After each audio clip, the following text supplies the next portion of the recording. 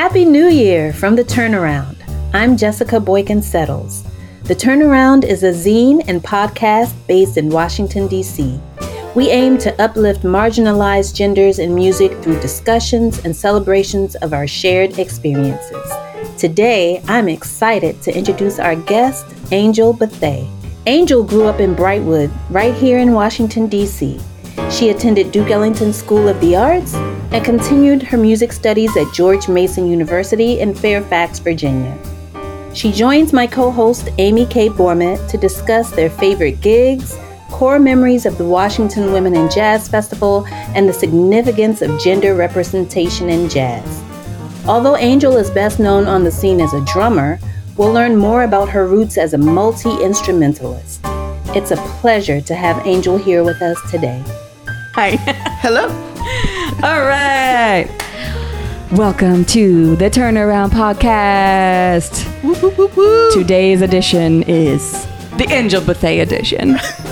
It's very exciting for me because I, as I'm sure we'll get into, have known you for so long, and I just love playing with you, and I love everything about you. I love hanging out with you. I think that you are one of my favorite musical beings. Thank you. And so I'm just being nice to you now, so you won't get mad about this podcast. So you'll treat me nicely on this podcast. I wanted to start with really just your history. Like, how did you get into music? What was your first itch? Well, I started out playing actually in church mostly, but right before then, in grade school, we had a band guy come to the school. We didn't have music at first. This was Nativity Catholic Academy in DC, Northwest DC, Brightwood area. He came to the school and he brought all these instruments. He brought a list, said, you guys pick what you want to play. Let's get things started, basically. And I took the list home to my mom. I picked clarinet. Oh, yeah. So I started out playing clarinet and it was nice. It was fun. It was cool. I took clarinet and went into this program called DC Youth Orchestra in DC. My mom was very supportive. Both my parents were very supportive of it. Amazing. They told me I can play as long as I take things seriously because they didn't have money to waste. Yeah. So I buy all those reeds. Right. So I kept playing clarinet, and then I got into guitar. And they were like, all right, you're going to be trying to play all the things. But my grandma, she was kind enough to give me a guitar. And so we started playing church tunes, Way in a Major and Christmas time, performing for, the church and everything. And then they had a drum set. Uh-oh. And I was like, all right, nobody's playing drum set, but there's a drum set there. Hey, guys, do you mind if I learn to play the kit? And they were like, oh, yeah, sure, you can learn to play. And went home to my parents, and of course, they're like, all right, another instrument? All right, cool, take it seriously, and we got you. Like, okay, so I learned to play. They hired a teacher for me to learn until I could basically hold church services on my own. Kept playing, and then after graduating from 8th grade, they were like, all right, so what, we're looking at high schools. Where do we want to go? And we were looking for somewhere where I could play music. That's what I wanted to do. I wanted to play music. It was basketball or music. Oh. And so I was in both programs. And my mom, same deal. She's like, all right, money's going everywhere. What do you want to do? What do you really want to do? What do you want to concentrate on? And it was hard. But I was like, basketball is, basketball. But I really want to play music. So we found a good call. Yes. So we found Ellington High School. We went there a year early to find out what I needed to do. Do I need to audition? What do I need to know? And DCYO was really good to me and teaching me how to read and all that good stuff. And I went to the summer camp they had at Ellington. That was good. That was fun. I had an amazing time. And I met Davey Yarbrough, and he showed me all the goods. He sat me down. He did the whole, all right, can you play a paradiddle on your right hand and then put it on your left hand and then put your foot? And I was like, all right. He was like, all right, cool. You sound good. Come to the Washington Jazz Arts Institute and I'll teach you everything you need to know to get into this school. went to that program, did the summer program at Ellington, got into the school. I was so happy, and everything kind of took off from there.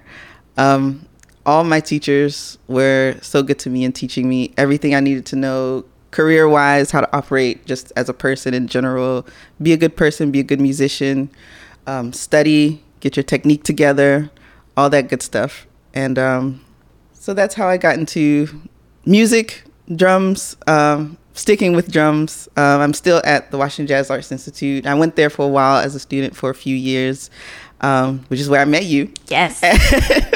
And you cared about the drummers, so you were teaching us theory. You were teaching us how to scat. None of us wanted to scat, but you were like, this is a skill you guys need to know how to have.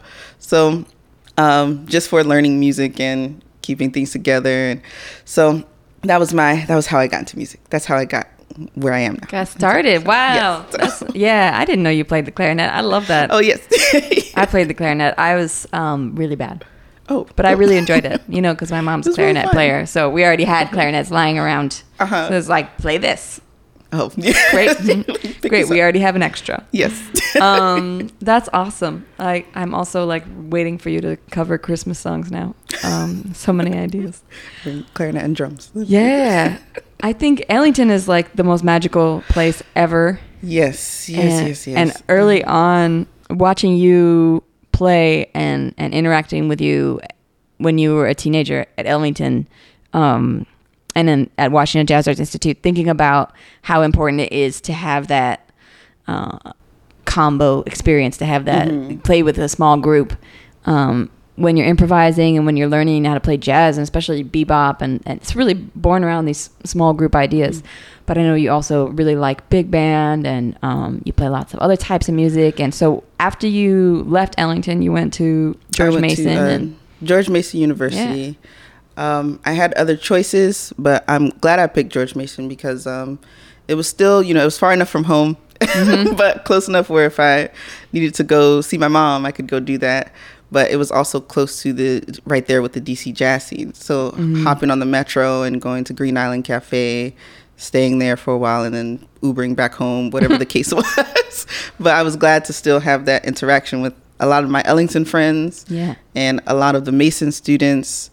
And I went there because Joe McCarthy of Afro Bop Alliance taught there, which I met when Davey Yarbrough took us to play at a jazz fest that was in Georgetown, and Afro Bop was playing there. And I saw that guy, and I was like, I want to play music the way he does. I want to play the drums the way he does. It was ridiculous.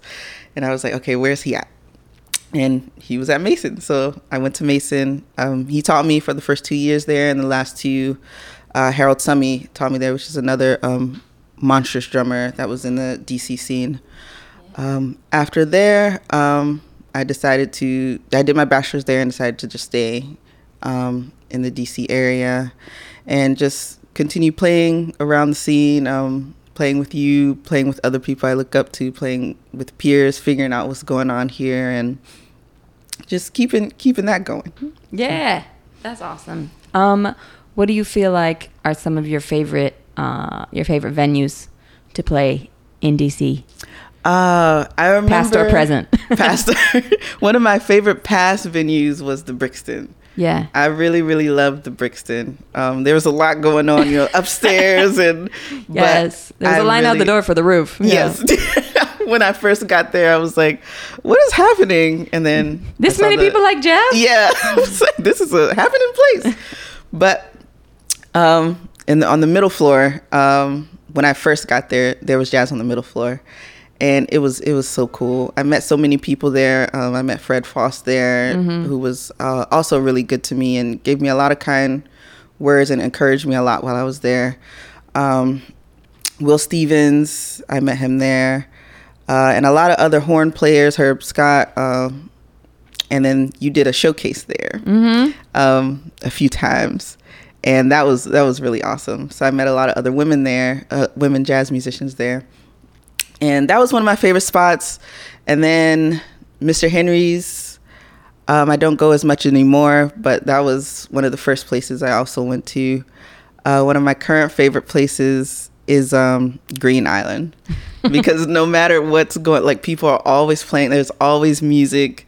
Whether it's a good night, bad night, whatever the case is, it's always a good time to come and just play and just share what you know or take from what other people are sharing there. Anybody at any point in time comes and they sit in. I remember during the DC Jazz Fest, a lot of times, a lot of those cats will just stop by and see what's going on, because it's open. It's one of the latest open spots also. Yeah. So I don't eat there, drink there much, but I just sit there and listen. Yes. Yeah. So, and before it was Green Island, it was Columbia Station. So, I was originally playing right next door, playing at Columbia Station a lot, and then moved over to the next building and became Green Island Cafe. I think it's called something else now. And now it keeps moving. Moonlight or something of that nature. Yeah. I'm sorry, I'm butchering the name. I can't keep up either. I can't keep up either. It's changed so many times. The ever-changing named spot. Yes. The spot, though. Who did you play with there at Columbia Station or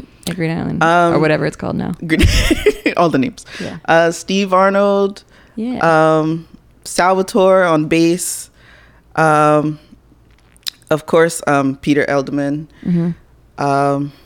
Elijah, Ballbed. Who else? Everybody is there. Herb Scott is there. Dave Manley is there. I met another sax player. Her name is Angel. I don't remember her last Angel name. McCrae. Angel McCrae. Yeah. She was on the showcase this year. She was amazing to listen to also. She's a good bass player too. I didn't know she played. Wow. It's business. It's serious business. I got to hear her play bass then. Wow. So you touched a little bit about some of the shows that you went to and performed at for Washington Women in Jazz. What are your first memories of performances that you did as part of Washington Women in Jazz? I remember we did one at Westminster Church. Yeah. We did a big band hit there.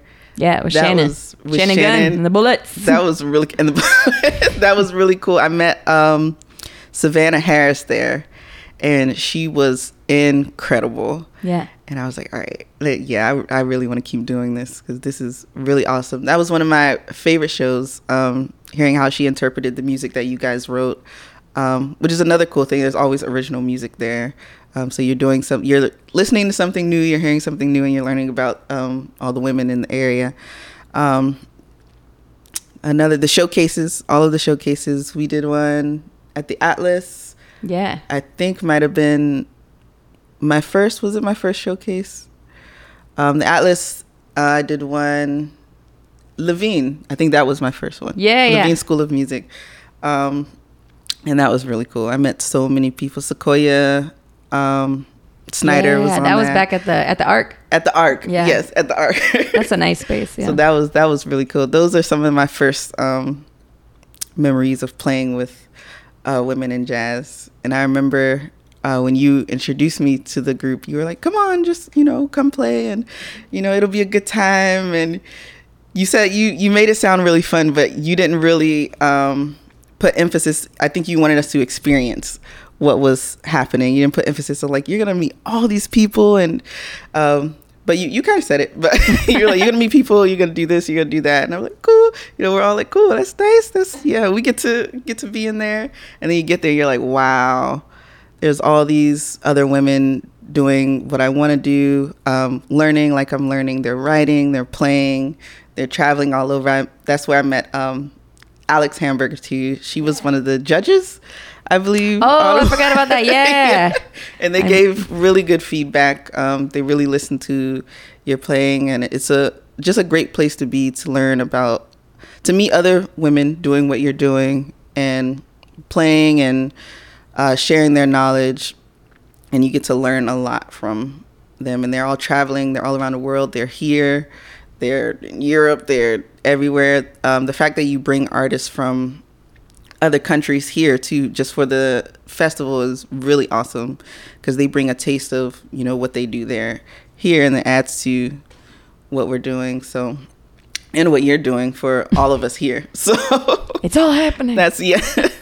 Yeah, I think every year that's my favorite thing, the Emerging Artist Showcase, and it's always overwhelming because there's so many people and everybody's coming from all these different spaces and everybody has different expectations of what they want the event to be. And I've been trying to think about how to actually make it serve the community instead of, this sort of individual ego vibe. Because when it first started, it's gone through yet again many names. So when I first started, it was the Young Artist Competition. And I don't know if you ever came to any of those, but we had a competition. And I think the very first year was Danielle Wirtz, the singer. And she won. And then Taylor Lee also won. Okay.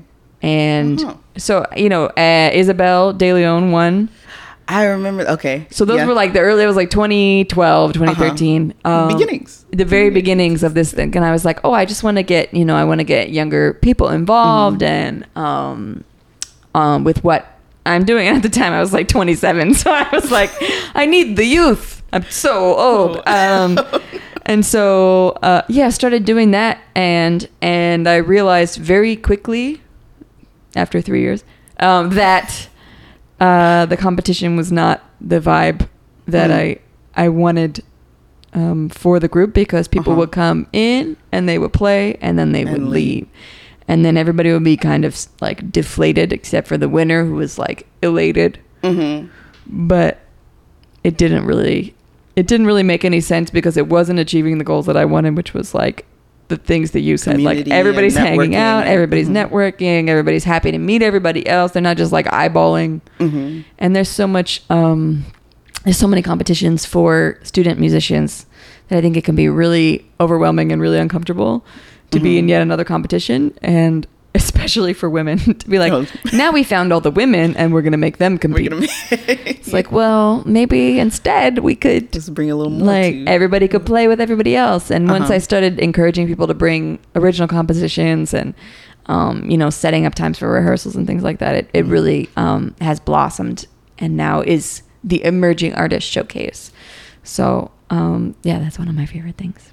That is also one of my favorite things. I'm so glad I made it for you. I was like, Angel will crush this. Oh my. It's like every year you meet somebody new. Yeah. You meet somebody different, and it's incredible. Even when the same folks come, it's always a great time to just be around each other, playing with each other. I went to New Orleans for the Jazz Education Network conference with the George Mason University Jazz Group. And I saw some of the women that were at the showcase. That was really, really cool. Oh, nice. Zoe Smith, the trumpet player, I met her there. I saw her playing. And then I saw her at the showcase, and I was like, oh, man, this is cool. But that's what it's about. You bring all the people together, and we get to network some more. And you do encourage us to keep in touch and to play with each other, talk with each other, get advice from each other. And it's like a intergenerational thing and then like a lifelong thing at the same time, because no matter, how old we get, how much we learn, how much we do, we can still reach out to each other and say, hey, I need help on this. So, hey, are you playing over here? Let me come see you play. Or, that kind of family that you create, family environment, as opposed to competition deal that you say, which is also good. You still learn that way, but you take it a step further when you have us create kind of a community and networking system together. Yeah, definitely. I think that network for me when I was in college was not really there, that women in jazz network. Even though I went to University of Michigan, and the head of the jazz department, Ellen Rowe, is a woman, and I studied with Jerry Allen, a woman, and Marianne Hayden taught there, who's also a great woman bass player in Detroit. So I was surrounded by women teachers. I had women teachers, what I think is kind of rare for a jazz program, even now, sadly. But I didn't really have that sense of like women as peers out on the scene. And there's so much that can be said for being able to connect to people and say, oh, hey, I'm coming up to New York, or I'm coming to Philly, or I'm going down to North Carolina, and, do you want to share a bill with me? Do you want to collaborate? And that brings me to my next question, which is, what do you remember about Washington Women in Jazz collaborations and the artists that you've played with? Are there specific people that stick out other than me? Obviously, we've played together at times. We've had some really good times. We'll get to that. But thinking about other people outside of, people that have come into town, but also people that you've played with a lot as part of Washington Women in Jazz. Lee Pilzer is one of the people that stick out a lot. I run into her, seeing her play on the scene in a lot of other venues and with her own group, her own big band. And I learned about her being a part of Women in Jazz Fest. And then she also went to Mason as well. So when I was leaving, she was there, which was really awesome seeing her do her arrangements and stuff. She was one of the women that stuck out. Karine Chapdelaine. Basically, I talk about this all the time with her, but seeing her on the Women in Jazz stage playing bass and having her 2 kids, like one sitting on the bass and one just, making it happen, kind of running around there. And that made me feel like I could be a mom and care about my career so much and do all the things at the same time and still be a great musician. So Karine, Lee, who else? Savannah Harris. I don't know how long she was there, but again, she was one of my first memories of getting in touch with the organization. Sequoia Snyder went to Ellington with her, and she's doing incredible things now. Amazing piano player, those are some of my first folks. Some of your faves. Some of my fave people. Not to insult anyone else. Not at all. No. All of them were great. All the concerts were perfect. Nailed it. We've done a lot of stuff. Oh man. What do you think in terms of, working as a musician on the scene? What do you feel like there any difficulties that come up just being a musician and working, especially here in DC? Do you think of like specific things that you hear about? I think all over the world it's hard to be a musician, but thinking about what we could improve as a scene in DC, what kind of things would you like to see improved?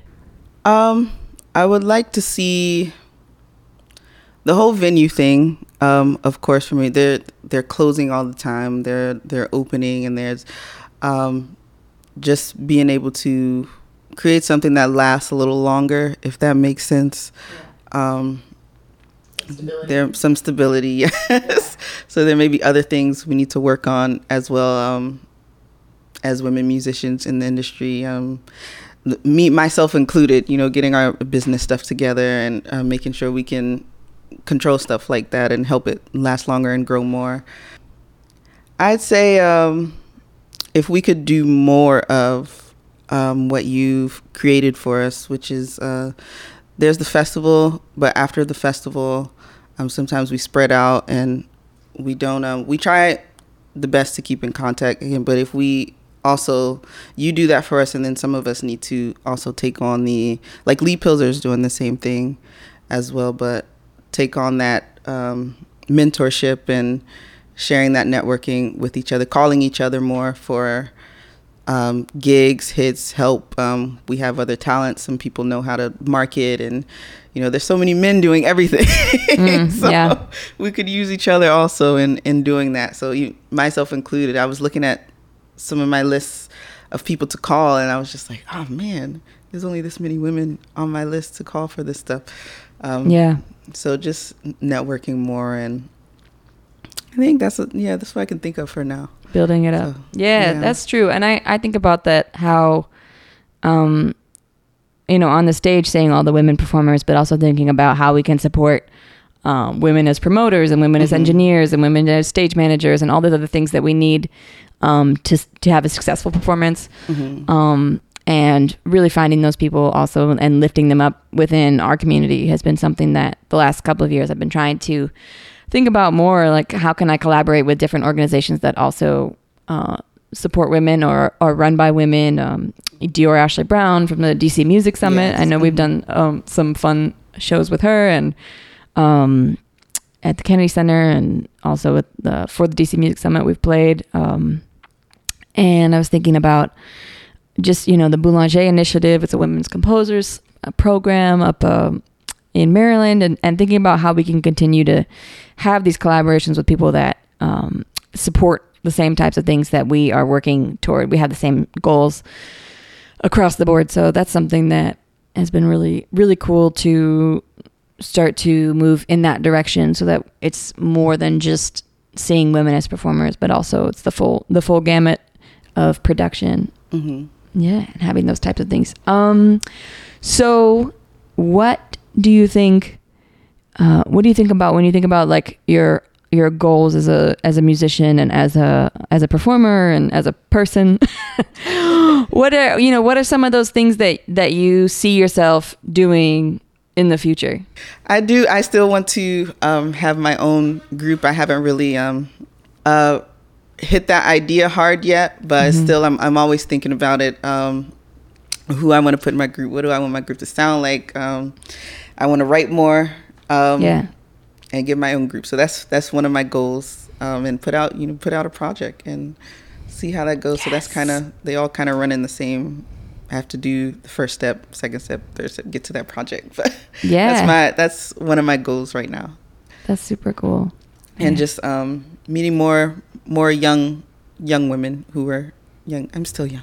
Yes. But very youthful. who are younger, that I can pass, what I know to, and take from them too. We're always learning and exchanging that. But that's my goal. I want to continuing teaching and just getting my own project out there. That's awesome. Yeah. Well, I can't wait to hear that. I'm ready for it. And I think that you're such a great teacher and a great mentor for so many students, and it's been such a blast to see you as a teenager in Washington Jazz Arts Institute, and now co-teaching with me, and hanging out, and just really gaining all of this beautiful community and information exchange.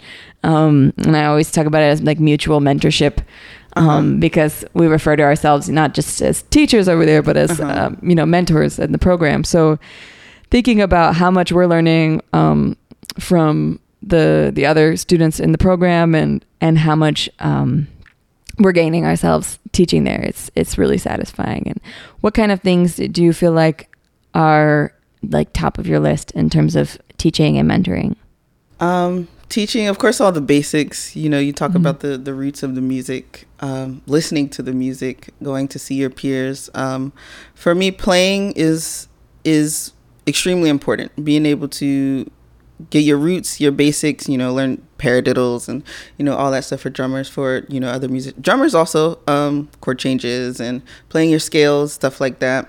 Mm-hmm. But for me, beyond that is the networking. The networking and creating a family, finding people that you vibe with well, and meeting other musicians that you might not so much, but you're still learning from them also. Yeah. So for me, after you leave, the drum set, are you able to connect with those people still, and share and exchange with those folks still? So that's really important to me. And then passing, no matter how young or old you are, but sharing that with someone else also. Yeah. Because it's sad going somewhere and like nobody likes a mean person, so being like withholding all of their information. Yeah. I've met some people that I really, really look up to, and they were like complete jerks, and it was just like really sad and disappointing. But don't be that person. Yeah. Don't be that person. Don't be that guy. Yeah. That's sad. But so that's important to me, and I really push that on my students also, to make sure you play well, and make sure the people you meet, you can be personable, even if you don't like them. Even if you don't, we don't know, but make sure you can still be personable and share, play on the stage with them too. It's going to show in the music, it's going to show in your playing when you don't, vibe well, or if you're a jerk, at least to me, I think it comes out sometimes in your playing. But just play well. Make sure you work on that, and make sure you work on your people skills also. Yeah, people skills. Mm-hmm. That's rough. You're never going to get a gig if you don't return the phone call. You know what I mean? That's a rough one. Some people still haven't learned that. We got a lot of grown people out there. I'm like, just say something. Hello? Are you there? Yes. Do you don't want to get... Okay. All right. No, okay. I get the point. Yeah. One of my favorite things that we have ever done together was to spend 2 weeks in St. Croix, and you and me and Karine Chapdelaine at the Caribbean Museum Center for the Arts. And that was just so much fun.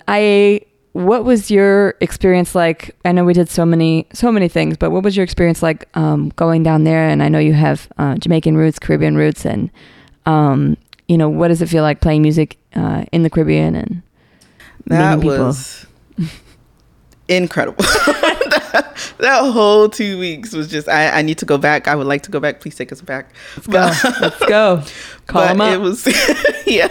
We're available, y'all. We're available.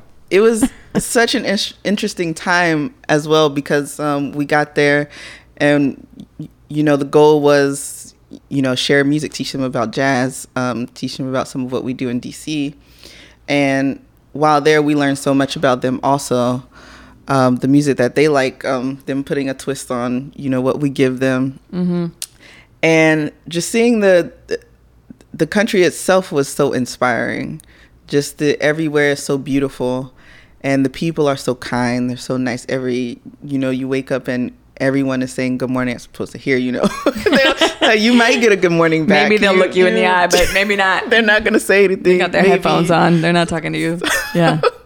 But yeah, it was so amazing, and they were just so happy to get to be with us and share some of what we were there for, because they also were coming from, on top of the pandemic, they had those hurricanes hit, the 2 hurricanes, I think, which they haven't gotten to fully recover from before the pandemic hit. So they were just really excited and grateful, and that was really inspiring for me.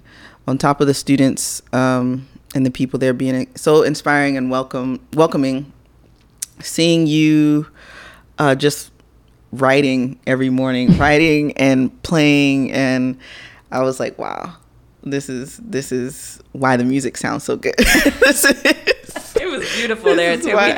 We had the best rehearsal spot with the windows open straight out to the beach, and we're surrounded by paintings and a second floor of an art gallery. And the breeze is coming in. But it's like I got to see the inner workings and behind the scenes of why you do what you do so well.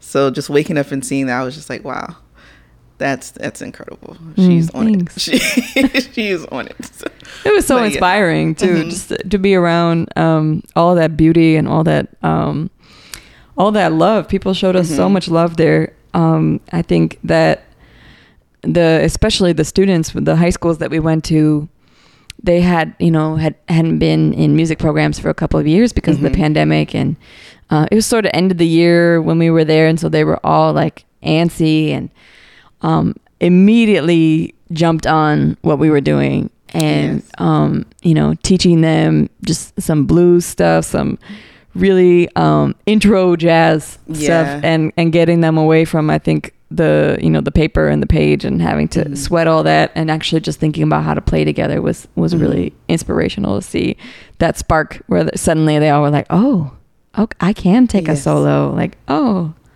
The ones who were shy before, and then they started out like, what is this? What is?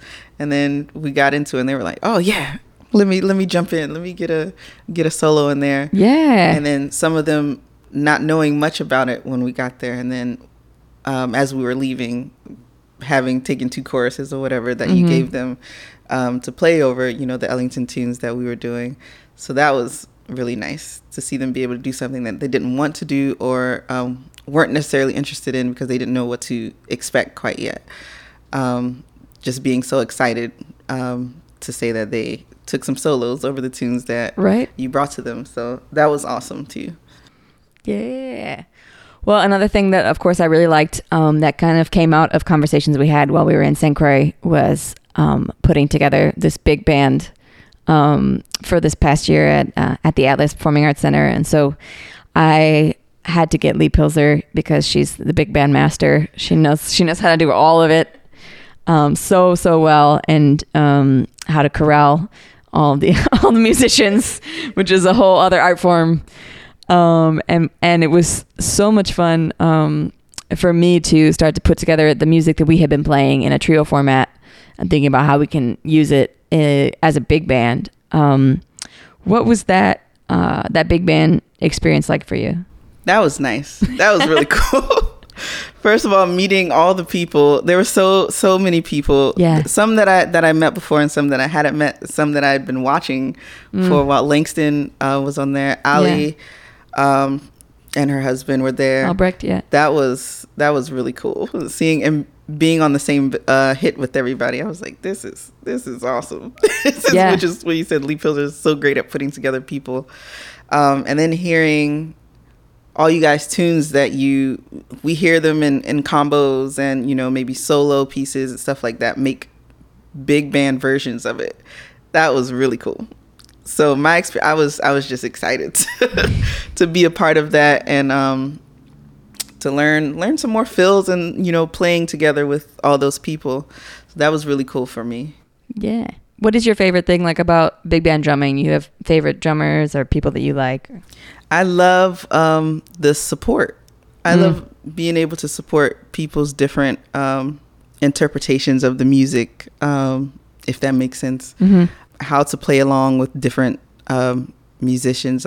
Eric Williams, I love listening to his playing too, and he has kind of for me like he lays back a little more, and he going from that, and then Ali really driving it, and then oh man, it was so many different.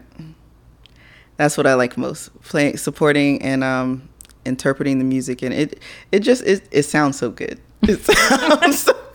I tell my students, you need to listen to big band music. Make sure you listen to this person, that person. Listen to Ellington. Listen to Basie. Who are your favorite big band drummers? Sonny Greer. Yeah. Philly Joe. Oh man, there's so many different ones. Even current Steve Fiddick, hearing him play. Kevin McDonald, all those guys. But really, the Sinatra at the Sands album has to be one of my favorites. One of my favorite albums because they're just hitting so hard. Everything there is to know about big band. I feel like you can listen to that album and pick something up from each tune. It's really, really crazy. That's awesome. Yeah, I love that record too. It's genius. What do you think, like, what the first memories you have of playing big band? You played at Ellington? I'm assuming you played big band. Ellington was my first experience with big band. My only experience for a while. Wow. You didn't play big band at George Mason? Yes, at Mason I did. But before then, it was just Ellington was the only place I got to play big band, which was really, really nice. Any other time that I was playing with a big band was like theater stuff. DCYO had some stuff, but it wasn't quite big band. It was them trying to do something.